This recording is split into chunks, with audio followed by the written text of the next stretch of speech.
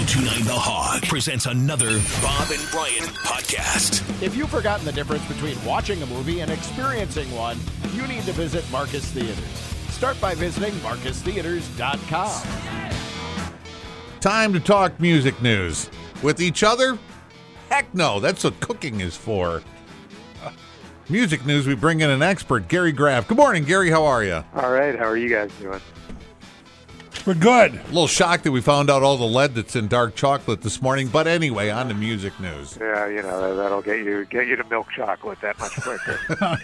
And I'm a dark chocolate fan too. Let me tell you. How do you feel? All of a sudden, not as good as Not I as did when I good, woke right? up. Yeah, so I've been reading articles about that, and here's a line. It'll take all the hope out of you. It's virtually impossible to avoid these two metals completely, lead and cadmium. Yay. Okay. All right. Stay away from magnets, and obviously don't melt any of your dark chocolate over a gas stove, or you will die. There you go. Sure. I will admit that the Super Bowl halftime show was as distracted as I have ever been because all I could think was, did Rihanna put on that much weight? Well, yeah. And then the other question was, she's pregnant, right? She's pregnant again. And that was it. You know, if you were watching online during the show, and of course my phone was blowing up, and you know, is she pregnant? Is she pregnant? Well, yeah, she was. You know, and there's a way to do a baby reveal when you're 100 whatever feet in the air over the Super Bowl. She says she just did an interview with British Vogue, and she says that she didn't know she was pregnant when she agreed to perform. Okay. So that would have been back in the summer. And the dancers, interestingly, are all out there saying they didn't realize it until actually during the performance because they said she kept the outfit zipped up the whole time in rehearsals. So what did we learn about Rihanna? She can keep her mouth shut. Good for her. Yeah. I think she's got the top of the line baby reveal announcement. I think you're going to have to go a long way to top that. Yeah. What are they going to do for the gender reveal now? How do you know? Just watch for the next big gig she does. Maybe the baseball All-Star game or something. We'll see. He'll be here. Maybe he'll probably be here by then. Now, with all that being said, she was the first woman to perform at halftime, pregnant. But I haven't heard any rave reviews. I've heard words like, "Well, it's kind of boring." You know, I thought it was very good, and what I liked about it was she didn't go so gratuitously over the top like we've seen some of the others. She just kind of went out there and did her songs in a good-looking production. The complaints were that there was no surprise guests that showed up. Yeah, or anything like that. It wasn't a spectacle. It was just a spectacular performance. And so it's not going to be one of the most memorable, but it's not going to be one of the most lampooned either. No. Yeah. Absolutely It'll fit nicely there in the middle. It is the second most watched Super Bowl halftime show of all time, behind Katy Perry in 2015, and of course it outperformed the game itself. Yes, people showed up at halftime who didn't necessarily want to see football, right? Exactly. Mm-hmm. They had bigger numbers. So, like I said, it'll go down, somewhere in the middle. Interestingly, there was an interview. Well, I don't know if you saw Patrick Mahomes on Kimmel the other night, but he said he heard it was the halftime show was great, and that Andy Reid told them they were benched if they left the locker room to watch it. Right. Yeah. This is what happens when you're behind. Yeah. At the half. It's yes. like you're down focusing 10 on freaking football. Yeah. Well, they came out and they played football for the second half. Yeah. So it worked. They score every time they had the ball the second half? Yes. Three unanswered. Yeah. Yeah. So listen, I bet some of them caught it on their phones while they weren't on the field. I was not During the outraged second by half. anything Rihanna did. I wasn't blown away by anything Rihanna did. I think I'll remember it forever. It's like, oh, yeah, that's the one where she was pregnant. Yeah. Right. It And was then, okay. I think the musical moment of the Super Bowl belonged to Chris Stapleton. His national anthem was wonderful. Yeah, I agree. Yeah. And he sang it too damn fast because I had the over. It was the over. Well, the number was 2 minutes and 5 seconds. And I said, well, it's Chris Stapleton. He's a blues singer. He will slow it down and blues it up, right?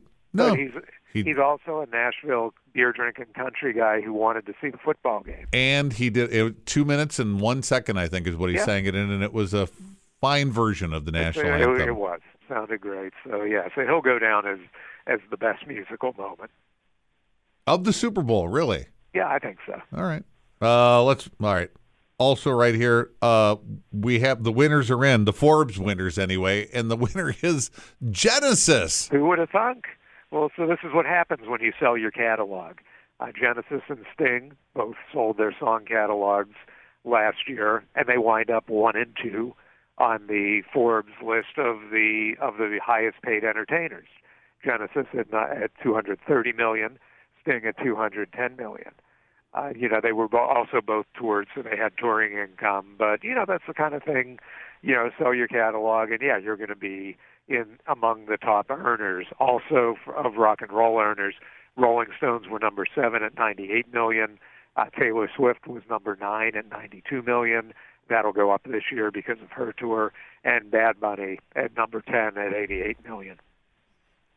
So, and also on the list, Tyler Perry, Trey Parker, and Matt Stone, James L. Brooks and Matt Groening, Brad Pitt, James Cameron. Are we back to pre-COVID numbers now in attendance and concert tours and all that stuff, or have we throttled back up to 100%? Pretty close to it. I think I know a lot of the shows I went to last year were sold out. In fact, and so, and I know the end of the year numbers were good for everybody, and, Live Nation stock went up. So I think we are. I think, concerts are back to relative normal. And not as much backstage, but, evidence Bruce Springsteen's tour, he played one show without 3 members this past week who were out with COVID. He had knocked 2 other guys down with his guitar, did he? Right. No, he didn't hit any of them. They weren't out for a guitar. He did hit his roadie with a guitar, and that's a shtick they've been doing for decades. Yeah. And almost never miss. Now almost. But I don't think it's ever hit the guy in the head before. It's hit him in the hand, and the arm, and the shoulder. Yeah. Yeah, the downside to that is, 1, you take out your guitar tech who catches your guitar, and 2, if he misses, the damage to the guitar that you need for work the next night, right? Exactly. So maybe now we just hand the guitar to the guitar tech. A nice, safe rock show. I think they'll go back. They'll go back to it. Nice, safe rock show. Safe, well-mannered show. The guy might have a football helmet and shoulder pads on next time. Hey, looping back to the Super Bowl for a second. The U2 commercial. Yeah. Was that the announcement of their residency in Las Vegas? It was. I guess it was the statement of intent, because the place isn't built yet. They're not breaking ground on it till next month. But U2 is going to be the first music act to perform at the Sphere, which is going to be on the Las Vegas Strip, and it's basically going to be a giant fishbowl in which they'll hold concerts. So we don't know what dates, we don't know how many shows. We do know U2 will be playing Achtung Baby in its entirety, that album, and we do know there will be a different drummer. He's a guy.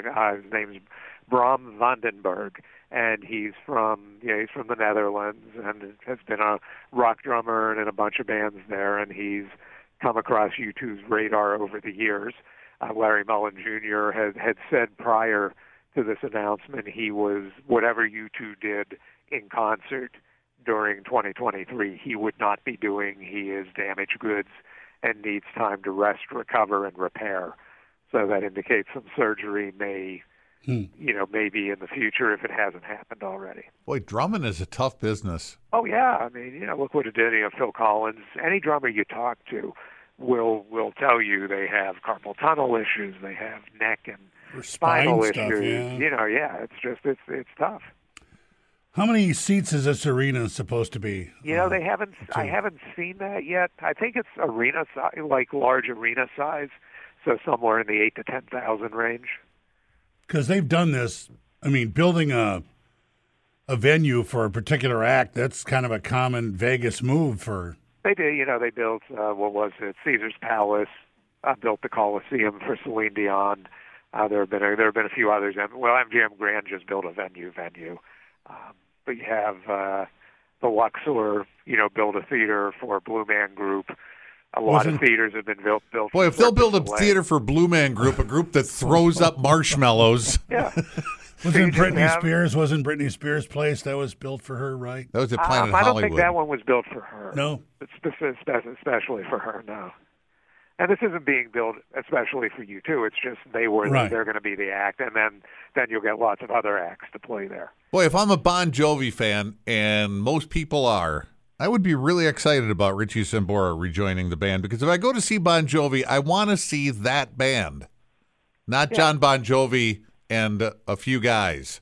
Yeah, agreed, without a doubt. So Richie Sambora did reveal this week that he is in, quote, discussion with Bon Jovi about rejoining the band.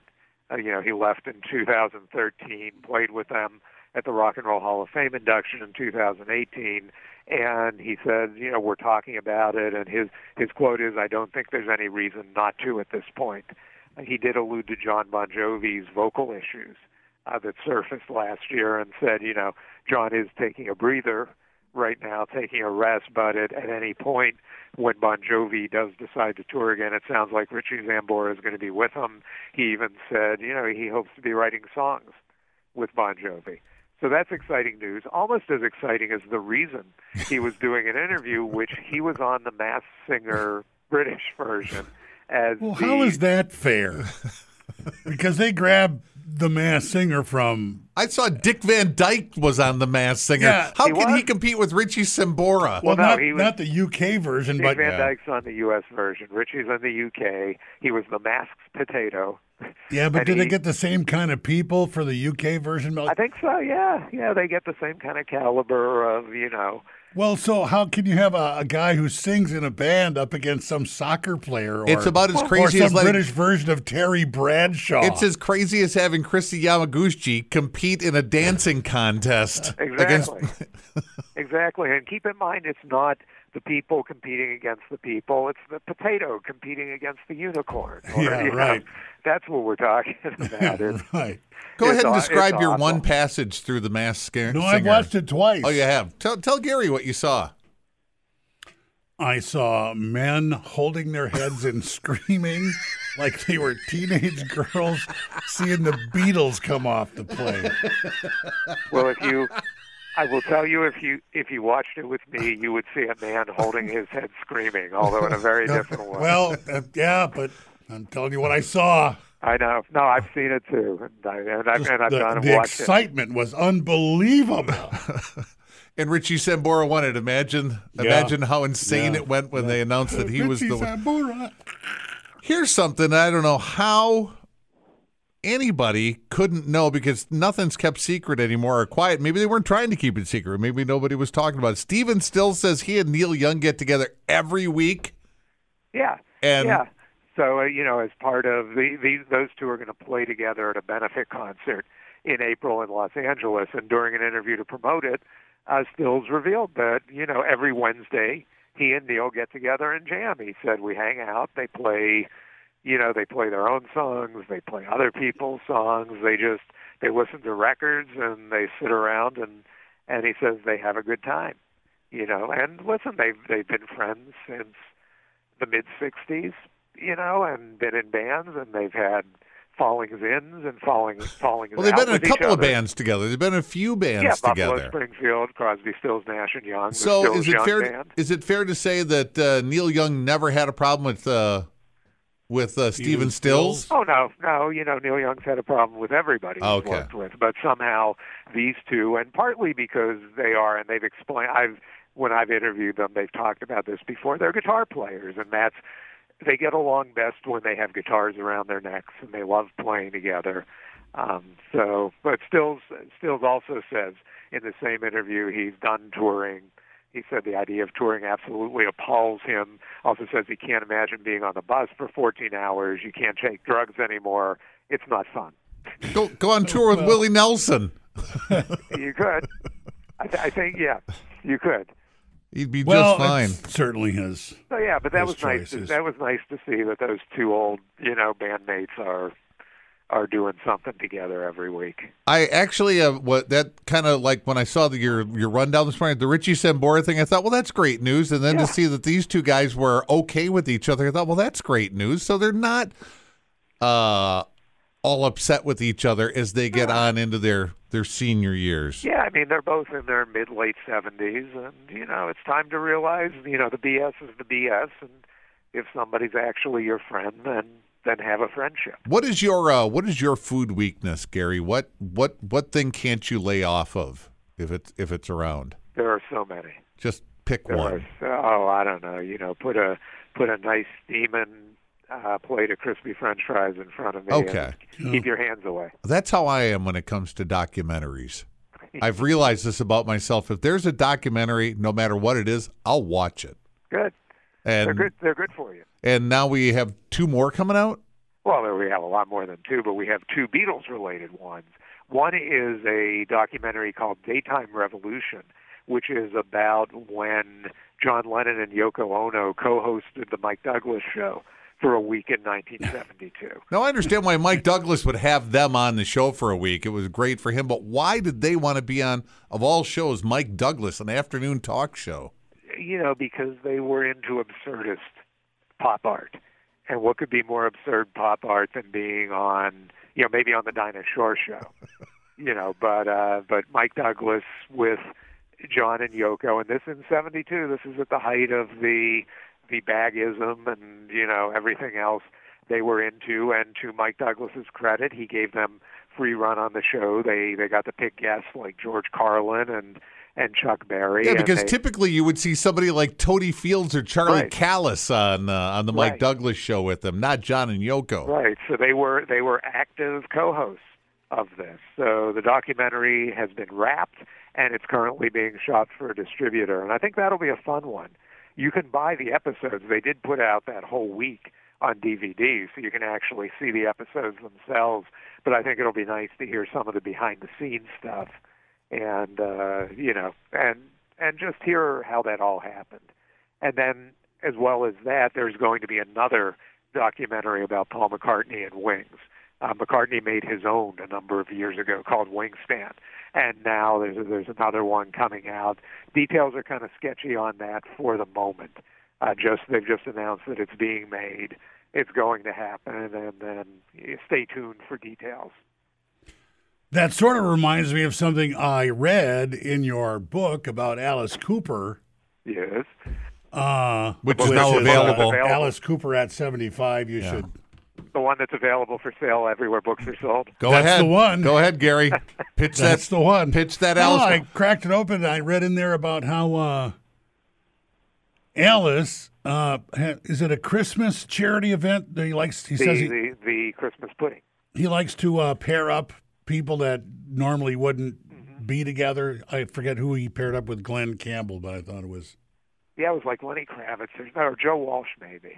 Right. It was some hard rocker. Maybe it was Vince Neil. Anyway, but yeah, it was. Yeah, so that's like John and Yoko being on the Mike Douglas show. It's just an odd pairing, and you see what happens. Alice Cooper and Glenn Campbell were an odd pairing. Well, but they had a lot in common. Even so, they golfed together. Right, all the time. But they had more than that in common. Both of their wives were former dancers.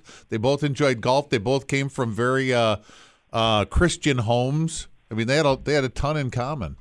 Oh yeah, yeah, and more so you find Alice's connections with so many of the other celebrities who you'd never think he would be involved with. Like all those guys in the Friars Club, and you find out there was commonality there that did go beyond show business. That had to do with upbringing or being sports fans or. Speaking of it's Glenn, a very interesting book, and you should get it. Thank you. Yeah. No matter what the price, pay it. And you can kind of open it and read it. That's the idea. You don't really need to have to go from page one to the end. You don't have to go front to back. Not that you want to miss a single syllable, but exactly. But especially the part where you mention us. That's probably my favorite part. You got to get to the end for that. Yeah, very. Also, just randomly, out of pure boredom, I was popping through YouTube, and I stumbled onto a Canadian show. I don't even know what it was called, from the mid-'80s, and it had Glenn Campbell and Leon Russell just sitting there playing songs and telling stories, right? It's like the original storytellers. And Glenn Campbell said took him 2 months to learn the opening lick to Southern Nights, which he said Jerry Reed wrote that. And it took him 2 months to be able to bang that out. And Go ahead. That sounds odd because Glenn Campbell was a pretty good guitar player. He may have been exaggerating and giving Jerry a little bit more credit, but I didn't know Jerry Reed wrote that opening riff. And then Leon Russell, they were talking about. Glenn said, "Did you ever meet Elvis?" And Leon Russell said, "Yes, I did." And he goes, "And I blew it." And Glenn says, "Why? What happened?" He says, "I walked in the room. There Elvis was." And I panicked, and the first thing, and Leon Russell doesn't seem like the kind of guy who panics, right? Right. He said, the first thing I said to Elvis was, "How'd you make all those awful movies?" Well, good for him. Well, he spoke from his heart. It's a legitimate question. Which leads us to Elvis's jet sold this week. Yeah, it did. We had talked about it being up for sale a couple of weeks ago, I think. This is his.